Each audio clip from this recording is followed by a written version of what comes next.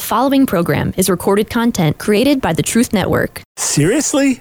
On Good Friday and the first day of Passover, the New York Times posted an op-ed calling for people to get rid of God? It's time for The Line of Fire with your host, biblical scholar and cultural commentator, Dr. Michael Brown. Your voice for moral sanity and spiritual clarity. Call 866-34-TRUTH to get on The Line of Fire. And now, here's your host, Dr. Michael Brown.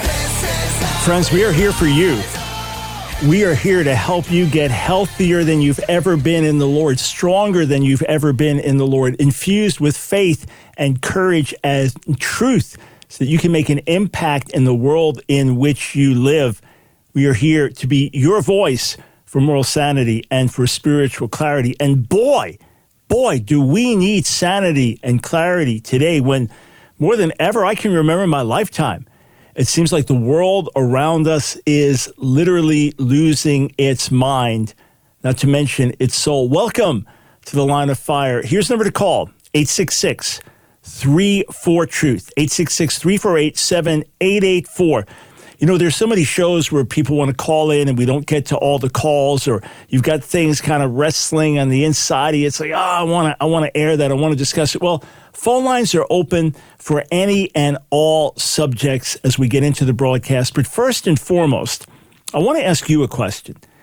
Why do you think it is that often secular media, right around the time of Easter or Christmas, will launch some article, will publish some controversial article, or a new book will come out targeted for right then, say, denying the resurrection, right around Resurrection Sunday, or casting aspersions on the life of Jesus, and that'll come up around Christmas time. Have you noticed that pattern? Now, I put out a book about the resurrection of Yeshua, the resurrection of Jesus, and arguing it from a Jewish viewpoint, and in order to reach Jewish people. And we put that out intentionally. It came out right at the beginning of COVID. It's called Resurrection, if you missed it. But that came out right around the time of Passover, Easter, intentionally to build faith, to encourage. But if you notice, the secular media often does the opposite of that. That's the time to attack. So, should I say no surprise, or should I say still this was a bit of a surprise that it was so overt, so aggressive? But check this out. This is New York Times Friday. Now remember, this is Good Friday on the Christian calendar, and that night, first day of Passover on the Jewish calendar. And it's entitled, "In This Time of War, I Propose We Give Up God." And then the graphic for it, the article is by Shalom Auslander. We'll talk more about him in a moment. The graphic is by Liana Fink, and it's got this giant, angry-looking being, this man that's supposed to be God, holding someone in his hand, some victim, and then like a lightning bolt in his other hand, and marching through a city, kind of like Godzilla-like. That's the graphic. That's the God that we allegedly worship and that we should get rid of. This is a New York Times op-ed piece of all days. I mean, you go to website after website after website, Christian websites talking about Good Friday, talking about the death of Jesus, talking about his resurrection coming that Sunday. I mean, even more secular websites that have a conservative bent, article after article. I wrote a special article about the substitutionary atonement of Jesus. And then, if you go to Jewish websites, of course, there's been talk for weeks leading up to Passover, and of course, that's going to be the focus. So the New York Times is telling its readers what it really thinks. Out of the many op-eds that were submitted to the New York Times, and they may have even solicited this, I don't know, but let's just say it was submitted. Of the many that were submitted, they chose this one. That's saying something. And as a New York Times reader, it's yet another slap in your face. So what about the author of the article, Shalom Auslander? So it says this: Mr. Auslander was born and raised in the town of Muncie, New York. He's the author of Foreskin's Lament and Hope, a Tragedy. His most recent novel is Mother for Dinner. That pretty much told me everything I needed to know. If he was raised in Muncie, and he confirms this in the article, then he was raised an ultra-Orthodox Jew. And he has obviously not just stepped away from traditional Judaism, but from belief in the God of the Bible more specifically or more generally. And therefore, he wants us to get rid of this hurtful, angry God who, in his view, is guilty of war crimes, should be prosecuted rather than emulated. Yeah. Now, if you want to see my response to that, just go to my website, AskDrBrown.org. It's up on other websites as well. But if you want to see my response to his articles, you can share it with others. And I've got some terrific quotes in there in the response as well, quotes from others. It's at AskDrBrown.org. But let's do this. Let's read through his editorial, and then we'll comment. I'm not mad at him. I feel terrible for him. In his mind, he's liberated. In his mind, he's free. His mind, he's enlightened. And he probably feels bad for people like me. But just being candid, I'm not angry with him. My heart goes out to him. And I pray that he'll truly come to know God in a way that he never has before. So here's what he writes. This weekend, Jews around the world will celebrate the holiday of Passover, the name of which comes from the story of God, quote, passing over the homes of our distant ancestors on his way to slaughter the firstborn sons of evil Egyptians. Our forefathers, the story goes, marked their doorposts with lamb's blood in order to spare their own sons the awful fate of their enemies. In this time of war and violence, of oppression and suffering, I propose we pass over something else. God. Two aspects, he writes, of the Passover story have troubled me since I was first taught them long ago in an Orthodox yeshiva in Monsey, New York. I was 8 years old. As the holiday approached, our rabbi commanded us to open our Chumashim, Old Testaments. Now, technically, Chumashim, that's 5 books of Moses, or Old Testaments, to the book of Exodus. To get us in the holiday spirit, he told us gruesome tales of torture and persecution. The Egyptians, he told us, used the corpses of Jewish slaves in their buildings. You mean they used slaves to build their buildings, I asked, and the slaves died from work? No, said the rabbi, they put the Jewish bodies into the walls and used them as bricks. My father was something of a handyman at the time, and this seemed to me a serious violation of basic building codes, not to mention a surefire way to lose a home sale. Is this brick? The interested couple asked. No, says the realtor, that's corpse. But just as troubling, even more so today in the light of the brutal slaughter taking place in Ukraine, were the plagues themselves. God, the rabbi said, struck all the Egyptians with his wrath, not just Pharaoh and his soldiers.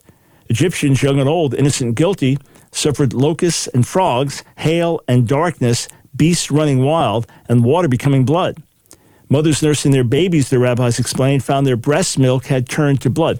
I'm just going to interject this for a moment here before I go back to the article. Nowhere does the Bible say anything about mother's breast milk turning to blood or milk turning to blood. So if you heard this from the rabbis, this got nothing to do with what the Bible says. Just for the record, sometimes we read something and don't even think about what we're reading. Okay, back to his article. Yay, my classmates cheered. But Pharaoh, the story continues, still wouldn't relinquish his slaves. Technically, this was God's fault as he, quote, hardened Pharaoh's heart. But the issue of free will wouldn't begin troubling me until my teens. And so God, in his mercy, started killing babies. Every firstborn son of the land of Egypt shall die, from the firstborn of Pharaoh who sits on the throne to the firstborn of the servant girl. Surely, I wondered, there were some Egyptians who didn't whip Jews, who didn't have anything against Jews at all. Surely there were Egyptians horrified by slavery, Egyptians who disagreed with Pharaoh as often as we do with our own leaders. Everyone, I asked the rabbi. He struck everyone? Everyone, the rabbi said. Yay, my classmates cheered. God, it seems, paints with a wide brush. He paints with a roller. In Egypt, said our rabbi, he even killed firstborn cattle. He killed cows. If he were mortal, the God of Jews, Christians, and Muslims would be dragged to The Hague. And yet we praise him, we emulate him, we implore our children to be like him. Perhaps now, as missiles rain down and the dead are discovered in mass graves, is a good time to stop emulating this hateful God. Perhaps we can stop extolling his brutality. Perhaps now is a good time to teach our children to pass over God, to be as unlike him as possible. And so God killed them all, the rabbis and priests and imams can preach to their classrooms. This was wrong, children. God threw Adam and Eve out of Eden for eating an apple, they can caution the students. That's called being heavy-handed, children. Cursing a woman for eternity because of Eve's choices, that's called collective punishment, children, they can warn the young. Don't do that. Boo, the children will jeer. I was raised strictly Orthodox, he writes. Old school, shtetl fabulous. Every year at the beginning of the Seder, the Passover meal, we welcome in the hungry and poor Jews who can't afford to have a Seder themselves. It's a wonderfully human gesture. A few short hours of God later, at the end of the Seder, we open the front door and call out to him, pour out thy wrath upon the nations that did not know you. And God does, with plagues and floods, with fire and fury, on the young and old, the guilty and innocent. And we humans, made in his image, do the same. with fixed-wing bombers and cluster bombs with self-propelled mortars and thermobaric rocket launchers. Why did God kill the firstborn cattle, my rabbi said? Because the Egyptians believed they were gods. Killing gods is an idea I can get behind. This year, at the end of the Seder, let's indeed throw our doors open to strangers, to people who aren't our own, to the terrifying them, to the evil others, those people who seem so different from us, those we think are our enemies or who think us theirs, but who, if they sat down on the table with us, we'd no doubt find, despise the pharaohs of this world as much as we do, and who dream of the same I'll substitute that, thing as us all, peace. Okay. Again, reading it out loud after reading it last night and writing about it, my heart goes out to the author even more. I don't say that in a condescending way. And again, my assumption would be if he happened to be listening to this or read my article, which I don't assume he'll do either, but if he happened to, that he'd be shaking his head, this poor fool, he doesn't get it, thinking of me that way. I don't mean it in any condescending way.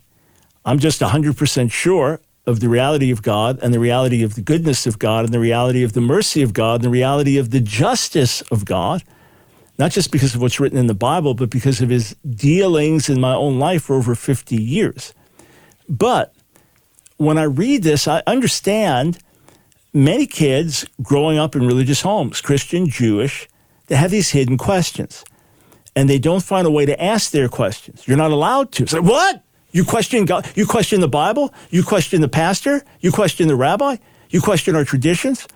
So often, people hold on to these questions as opposed to us raising our kids in an environment where if they really are struggling or they really don't see this as right or fair, that we welcome their questions, that we welcome their issues. If you just suppress them, they're going to come out later, and they're going to come out probably in a pretty hostile form later. Best thing to do as you teach and train the kids is be sensitive and say, no, if you have questions about anything, just go ahead and ask. And if you as a mom or dad don't have answers, or as a youth leader don't have answers, that's a great question. Let's get an answer to that together, and you study and learn and get answers. But this is what happens. And so I'm not questioning that in the environment in which he was raised, certain questions were off limits. I don't question that at all. It can happen in a religious environment, but it's counterproductive.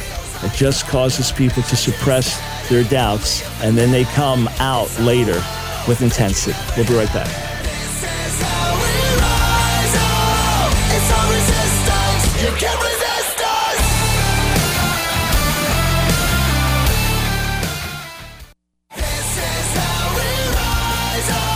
It's The Line of Fire with your host, Dr. Michael Brown. Get on The Line of Fire by calling 866-34-TRUTH. Here again is Dr. Michael Brown. Thanks for joining us on The Line of Fire. When you read the Bible, are there passages that trouble you? Not that you find difficult to understand, that seem pretty clear in terms of what they're saying, but they trouble you because it paints God in a bad picture, or it seems to call believers to do things that are morally wrong, or you simply can't explain when an atheist sincerely asks you a question or challenges you, or a non-religious person asks you a question and, I don't know, it's a good question. Fair enough. The Bible tells us there are going to be questions. How do we know it? Because the nature of the Bible, having books like Job and Ecclesiastes in there, say if you're not raising the questions, we'll raise them for you. Yeah, absolutely. Absolutely. So if you've got a question, a difficulty with biblical morality, difficulty with biblical standards, something that strikes you as unfair, or maybe something that Mr. Auslander raised in his article, then by all means, give us a call, 866-348-7884. Okay, I want to raise an issue as I interact with this New York Times op-ed piece, as it raises questions that others have raised as well, here from a specific traditional Jewish viewpoint, but of larger universal moral interest. It raises the question of how do we know the difference between right and wrong, between good and bad? If there is no God, So we are the random products of an unguided evolutionary process, which at its base is moved by the survival of the fittest. Is there any such thing as moral good or moral bad? In other words, do you think that when a lion kills and eats a zebra, that it has any second thoughts about it, that it has any compunctions of conscience, that it struggles and says, was it right for me to kill that zebra to keep myself alive or to keep the cubs alive? No. Why? It's an animal. And this animal is doing what it needs to do to survive. And when the zebra gets away from the lion who's on the edge of starvation, does the zebra think, hey, I got to preserve my own skin, and so if I feel bad for, let's just feel bad for the lion that's going to die. The lion's a predator. Get away from the predator. So if we are simply, again, freak, random products of an unguided evolutionary process, which is ultimately driven by survival of the fittest, is there such a thing as right or wrong? You know, we have the saying that beauty is in the eyes of the beholder, right? And in many ways, that's true. Different cultures esteem different things as being beautiful. You may look at a woman from one very foreign culture and think, oh, that's so unappealing. And the men there think, oh, she's incredibly attractive. And then one of our beautiful women stands before them and they're like, oh, this poor lady. Or here's a guy that we think, now this guy, he looks strong and fit. Someone else looks at him and says, what's the matter with him? You know, when I was getting rid of a car one time and this auto mechanic said, oh, I could use these parts. He goes, you know, the saying, one man's garbage is another man's gold. So is it the same with morality and ethics? I've watched debates between believers and atheists where the atheist had to say that there is nothing intrinsically wrong about Nazis slaughtering Jewish children because there is no intrinsic right or wrong. We may agree on certain things as right or wrong, but a different culture may have a different take on it. A different culture may have a different position on it. So here's a fundamental issue that we have to address, right? And this is very common in apologetics and interaction with atheists, but something we have to push. Because ultimately, to say it again, if we are simply the random results of an unguided evolutionary process, then as C.S. Lewis says, we can't even trust thought itself. These are just neurons firing. This may be our perception of reality, but it has nothing to do with reality. Or reality itself may not have ultimate right or wrong in it. Hey, after all, if by slaughtering half of the human race, we could preserve the human race for several more generations because of food supply, isn't that a good and humane thing to do rather than have everyone starve to death? I mean, this is some of the early eugenics philosophy and some of the early Margaret Sanger and abortion philosophy. So here's what C.S. Lewis wrote. Remember, he was an atheist who intellectually became a theist, and then after that became converted and became a Christian. Listen to what he wrote. And I have this in my article up on AskDrBrown.org. My argument against God, he says, was that the universe seems so cruel and unjust. But how had I got this idea of just and unjust? A man does not call a line crooked unless he has some idea of a straight line. What was I comparing this universe with when I called it unjust? If the whole show was bad and senseless from A to Z, so to speak, why did I, who was supposed to be part of the show, find myself in such a violent reaction against it? He continued, of course, I could have given up my idea of justice by saying it was nothing but a private idea of my own, but if I did that, then my argument against God collapsed too. For that argument, the argument depended on saying that the world was really unjust, not simply that it did not happen to please my private fancies. Thus, in the very act of trying to prove that God did not exist, in other words, that the whole of reality was senseless, I found I was forced to assume that one part of reality, namely my idea of justice, was full of sense. Consequently, atheism turns out to be too simple. If the whole universe has no meaning, we should never have found out that it has no meaning. Just as if there were no light in the universe and therefore no creature with eyes, we should never know it was dark. Dark would be without meaning. So in other words, Mr. Auslander's whole moral outrage against God undercuts rather than supports his argument. Now, you might say, well, I believe in a God, but not the God of the Bible. Oh, okay, that's a different step. That's a different step. That's saying I believe we were created. I believe that there is a God of justice and morality, just not the God of the Bible. All right, that's something else to discuss. But that's quite different than, quote, get rid of God. I've got a ton more to say. And tell you what, I'm going to go to the phones on the other side of the break. And Glenn in Dayton, Ohio, you are first up because I posted a meme about this very topic that you want to talk about last night. So I'm going to do this on the other side of the break. How about something like the hardening of Pharaoh's heart? How could God be fair and just and say to Pharaoh, repent, let the children of Israel go, let my firstborn son go, or I'm going to kill your firstborn son. And Pharaoh's like, okay, sounds good to me. I don't want to get killed. My firstborn son get killed and all that. Go ahead. And then God says, no, I'm going to harden your heart. And Pharaoh says, second thought, no. That's not the way it happened. In fact, I have a whole video. If you've never watched this, I have a short video and then an in-depth video, 15, 20 minutes long. And it's linked in my article at AskDrBrown.org. A detailed video actually showing you the Hebrew text and showing you the words to demonstrate first, Pharaoh repeatedly hardens his heart before God does anything. One time, another time, another time, another time. Then the first thing the Hebrew says is uses the verb lechazek, to strengthen.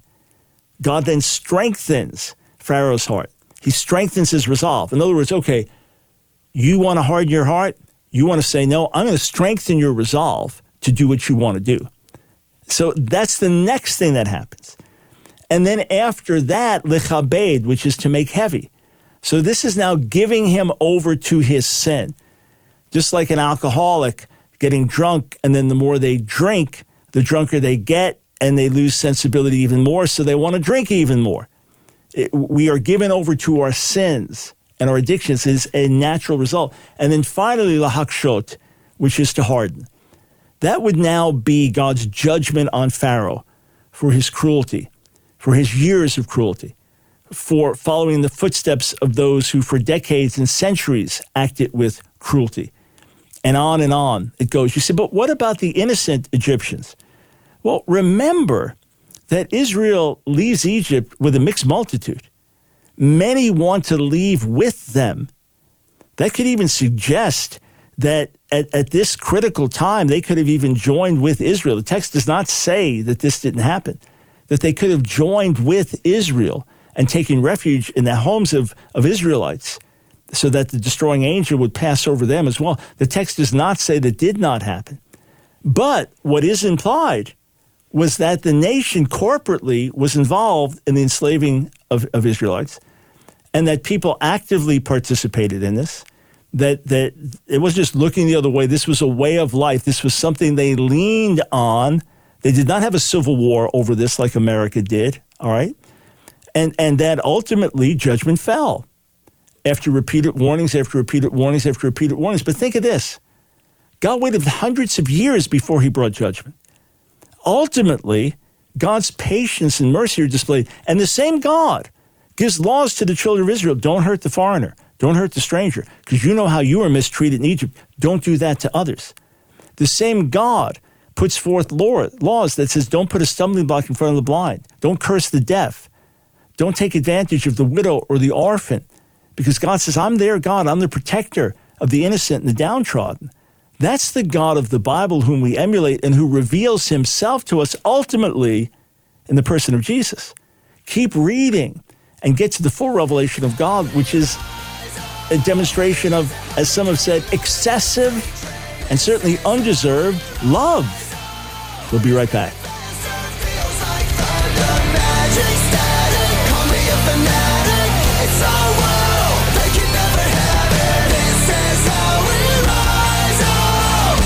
Resistance.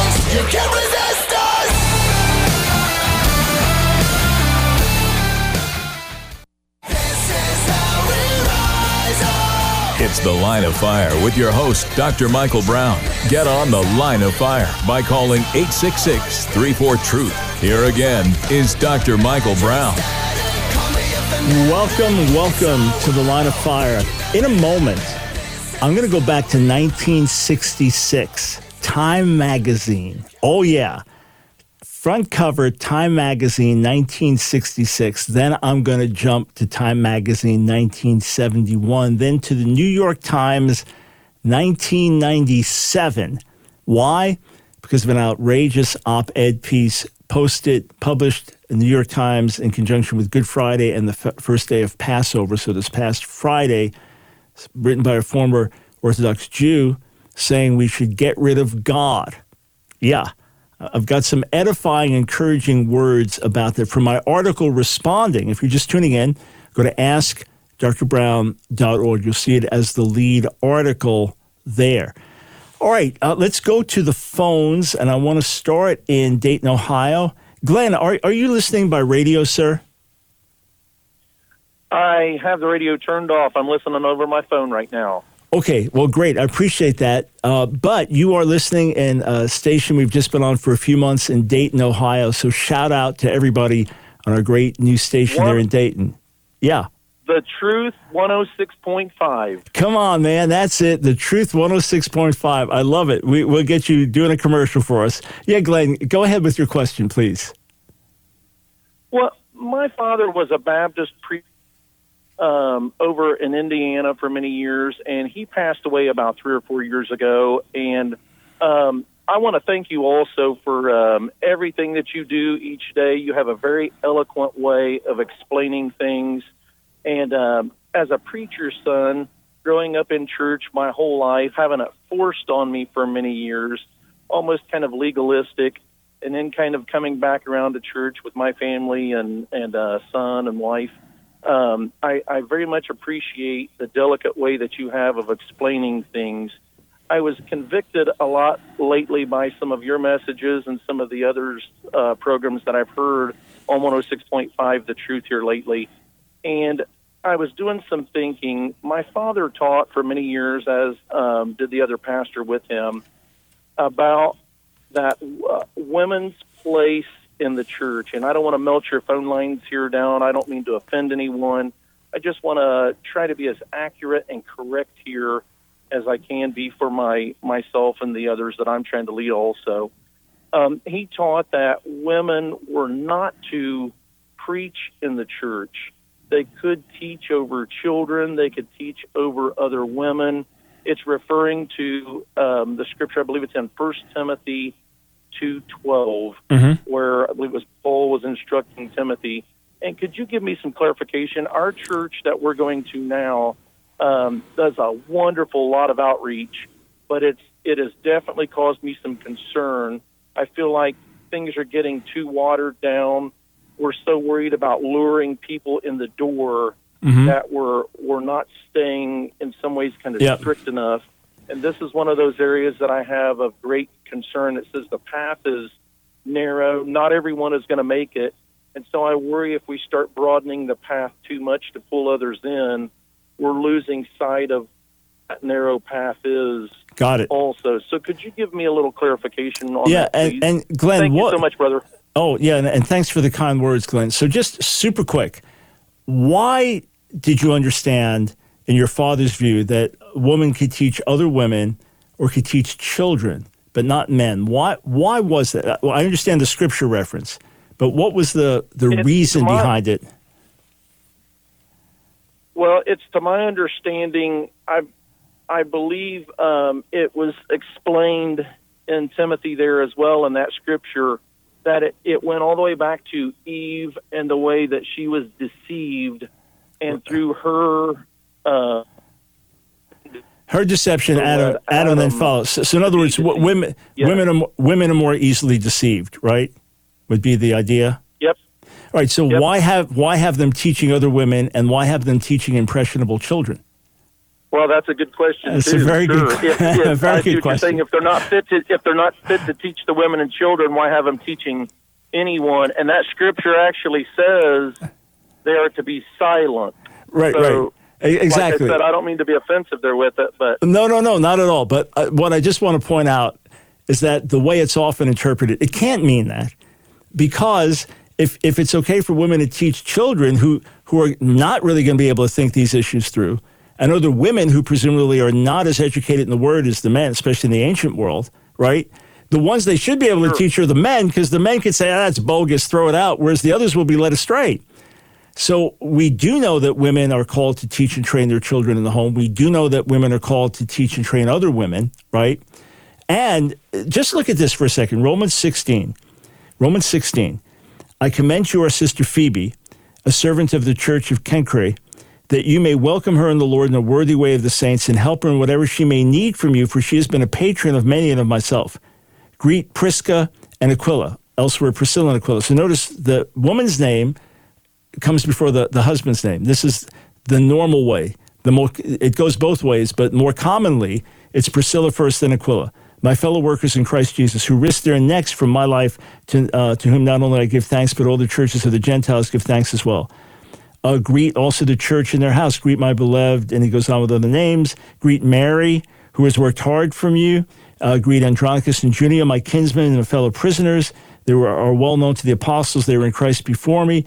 He goes on and on. He greets woman after woman in this list here as co-workers, as to be honored, to be received, as well known among the apostolic leaders, as in prison for their faith. And we know in the early church, women were super active. Yesterday, I posted this. Someone sent it to me, and I posted it just to generate some interesting conversation on Facebook. And I just said, this will certainly stir some controversy. And then later I posted my own views. But it's a meme, and it's meant to get attention. It says, in the interest of biblical accuracy, all the preaching about the resurrection this Easter Sunday will be done by women. Because, of course, they were the ones that first believed and went and told the men he's risen, and the men didn't believe it initially. So it's playing on that. My understanding... I didn't even see that, so that's funny. Yep. Yeah. And, of course, let's see, it's got 1.6 thousand reactions and 318 comments. So people joined in. My own understanding is the issue in 1 Timothy that's being addressed is one of usurping authority over man, taking authority that doesn't belong to them, and teaching accordingly. Not that a woman cannot teach a man at all. You know, for example, Acts 18, it says Priscilla and Aquila together, and her name first, taught Apollos. And again, you've got these other women who are highly esteemed that Paul references in his letters. And then you have in 1 Corinthians 11, a woman, as long as it's in proper authority structure, can prophesy. So she's speaking forth God's words, and can pray. This is in public meetings. And then when Paul says, hey, what's the proper order in 1 Corinthians 14? One has a song, one has a revelation, one has an interpretation, one has a tongue, etc. So I see women as anointed and called by God to do virtually everything that men can do in the church, but they are not primarily called to have governmental authority. So God may raise up as an exception a Deborah, but the norm, and it's the norm in churches around the world, it's also the norm in governmental leaders around the world, that the governmental authority is meant to be male. So you do have exceptions to the rule. But even though I've worked with women who are senior pastors, preach for them, and they're anointed, I don't believe that's the primary pattern or the norm. And what would concern me was if the church did not have biblical conviction, but was rather just trying to show how progressive they were, that they gave women featured roles so as to win the lost. I don't imagine that's the case, because in most of society, that's not a debate. Most of society is completely egalitarian in that regard. So I would just think that they believe it's biblical, and therefore they do it.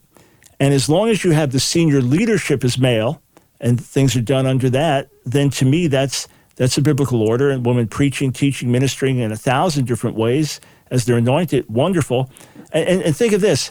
Think of the books that have been written by godly women like Elizabeth Elliot over the years. Do we not read them as men because that would be a woman teaching a man? Or you can't read Corrie ten Boom. If she gives a testimony, you can read it, but if she shares a teaching in the midst of it, you can't? Surely that's not what Scripture is telling us. If there are other things the church did and that actually watered down the gospel, that's a whole separate issue.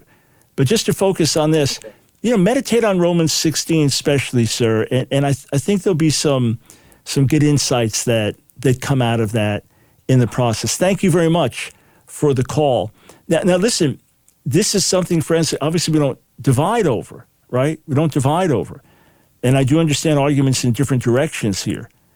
And I'm not trying to cater to women or to cater to men. I'm trying to understand the word and please the Lord in the midst of it. We may have differences here, but not differences we divide over. Okay, I'm going to go back to your calls in a moment. But first, let me take you back to 1966. 1966.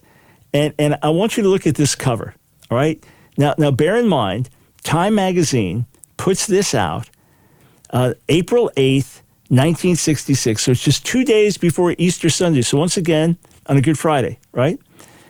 And this is the question.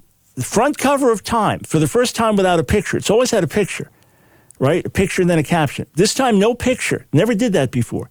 And Time was really influential back then, for those that were can remember that, right? And it just says, it's a black cover, right? Time written in white, and then with red letters, is God dead? Is God dead? This was Time Magazine, 1966, all right? 2 days before Resurrection Sunday, therefore on Good Friday. And the article, the lead article, said, yeah, he may have been alive before and relevant to people, but he's dead now. What did Time publish 5 years later? 5 years later, in June of 1971, this is the front cover of Time. It's a red cover. The Jesus Revolution is written in white, and there's a hippie-like looking Jesus on the front cover. And the lead article talks about the incredible wave of salvations of hippies, radicals, rebels, just like me that very year, coming to faith. 5 years after Time Magazine asks, is God dead? Time Magazine is proclaiming the Jesus Revolution. What do you know?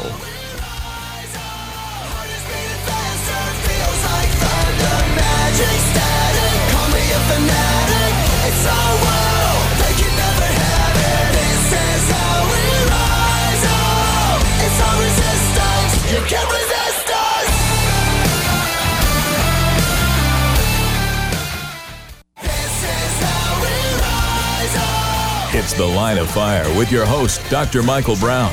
Get on The Line of Fire by calling 866-34-TRUTH. Here again is Dr. Michael Brown. Thanks for joining us on The Line of Fire. Okay, so I started the show talking about this outrageous let's get rid of God editorial posted insensitively by the New York Times on April 15th, which this year was both Good Friday and that night, the first day of Passover. Well, here's what's interesting. Back in 1997, the New York Times had a front page article, not front page of the religion section, not front page of the op-ed section, but front page of the New York Times itself. Now, I'm looking at it, and check this out. This is May. Get the exact date, May 27th, 1997. And for those watching, we've got a picture of the front page. We'll scroll down to show you the article. It was called, In Florida, a Revival That Came But Didn't Go. It was written by Rick Bragg. This was 2 years into the Brownsville revival. And it was favorable coverage. And Rick Bragg told evangelist Steve Hill, as he stayed for the meetings and listened to the preaching, he said the media is going to follow. In other words, you're going to get a flood of media coming now that New York Times has covered it. And New York Times was much more influential back then as well. And because he was positive on it, it caused some other media to not attack as aggressively as they might have. So listen to what he wrote. So I'm expecting the next headlines and front page stories in the years ahead to be the stories of what God is doing in America. the stories of the mercy he's pouring out, the stories of the lives radically changing, a new type of a Jesus revolution, of God moving powerfully throughout the nation. That's what I'm looking for. Just like Time magazine 66 says, is God dead? Then 5 years later is proclaiming the Jesus revolution. So New York Times in 2022 is saying, let's get rid of God. And who knows when they'll be talking about what God's doing around America, like they did in 97. So here's how the article starts. The first of them get here at dawn and wait all day, facing the door. By noon, the line outside the modern-looking brown brick church stretches for a city block. Pilgrims from around the world sit or stand in the parking lot enduring heat, sun, their own expectation. It'd be too hard if they were waiting for just a possible encounter with God, but this is no wait at all. The people in line say, because they know with absolute conviction that God, is just inside. He's here, said Jennifer Mawson, a 21-year-old college student from California who, like hundreds of thousands, believes that she felt the hand of God the moment she stepped over the threshold at the Brownsville Assembly of God. This is the place God has chosen to change many, many lives, she said.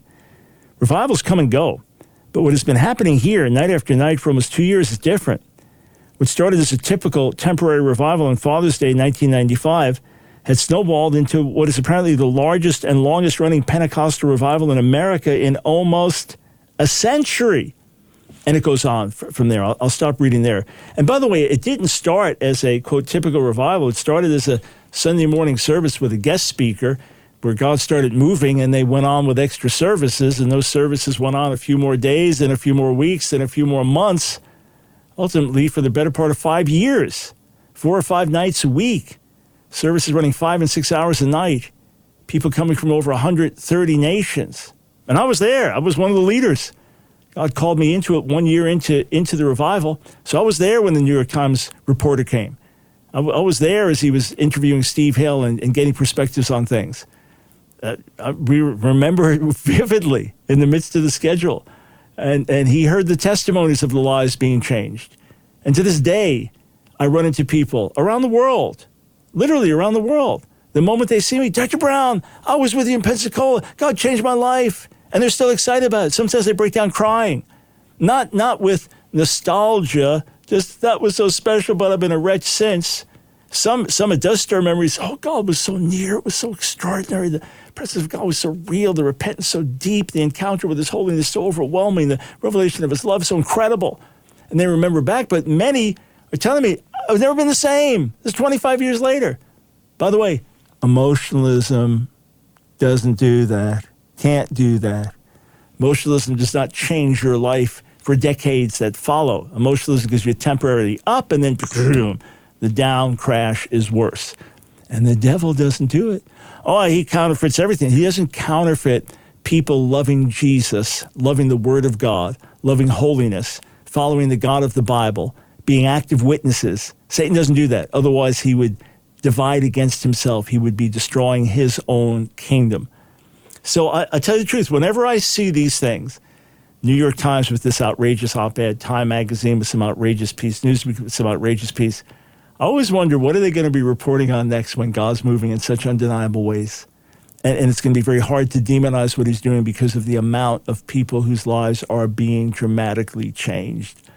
So I'm waiting for another story like the revival story to make it to the front page of the New York Times or to the front cover of Newsweek or Time or whatever mags and websites and influential places are out there. Yeah, I fully expect it. Oh, I'm not looking to the secular media to do our work. I just believe that God's going to be moving in so many amazing ways all around America that it will be hard to ignore it. That's my hope. That's my prayer. That's my expectation. That being said, how would you like to never miss an article that I write, or never miss a video that we put out, or never miss a special resource offer that we put a few things together, discount the price, or a new book is coming out? How would you like to never miss that? Simple way. Sign up for my emails. Pain-free and free. AskDrBrown.org, AskDrBrown.org. Go there, all right? Click on email, sign up there. We'll immediately send you a really neat free ebook, mini book, an eye-opener that'll edify you. And then share more about my testimony from LSD to PhD, and then let you know the resources we have and how they can be a blessing to you. So sign up today if you haven't. AskDrBrown.org. All right, let's get back to the phones. We go to Joseph in Alabama. Thanks for calling the Line of Fire. Thank you very much. How are you doing today? Doing well, thank you. So my question is, a little background. I've been married twice. My first marriage, she cheated on me and left. I'm remarried now, and a friend of mine has been doing a study on this. And in Matthew, I believe it's Matthew 18, Jesus gives pretty much, he doesn't justify divorce, but he gives a reason of fornication, or the Greek word, I think, is porneia.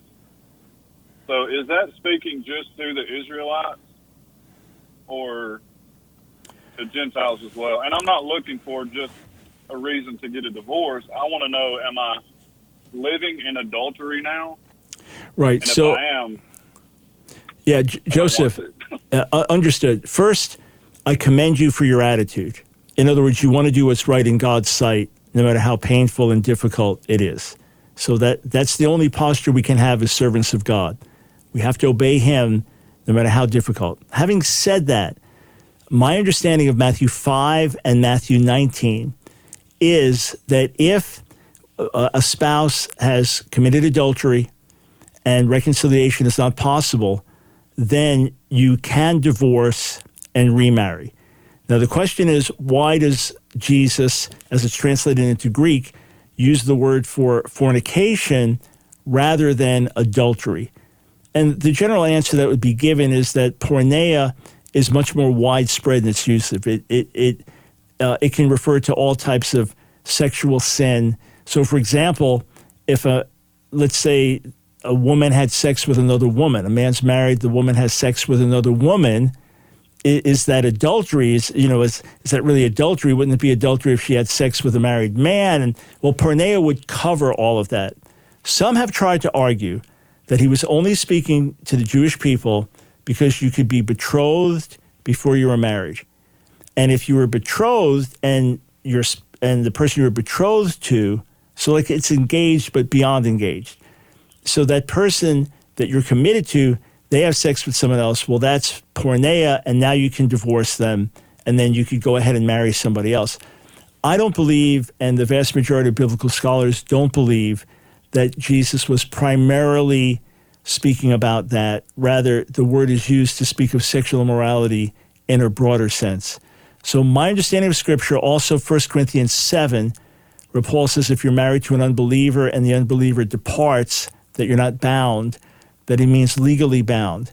So let's say you and your wife were not saved, you got married, you came to faith, you were born again, and she says, I want nothing to do with you or your God, and she abandons you and leaves the marriage, that you would be free to remarry. So my understanding, Joseph, is if adultery was involved, that you did have grounds for divorce, especially if you tried to reconcile and that was not possible.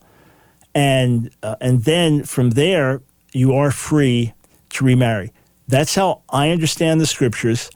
And I do not believe the argument that limits porneia to sexual sin committed by someone who is betrothed, or in our case, engaged, plus, even more committed than an engagement. I just encourage you to study the Scripture so that you are convicted yourself, that you are sure yourself. Mark and Luke don't mention the exception clause, but the fact that it's in Matthew obviously means that it carries nonetheless. So I'd encourage you just to be sure before God. I've given you my view that says it is not adultery if there were valid grounds for divorce. But just be sure in your own heart that you're convinced that's what Scripture says, so that you can have peace in your relationship before God with your wife moving forward. Friends, let's stand strong together. Jesus wants to work through you and through me.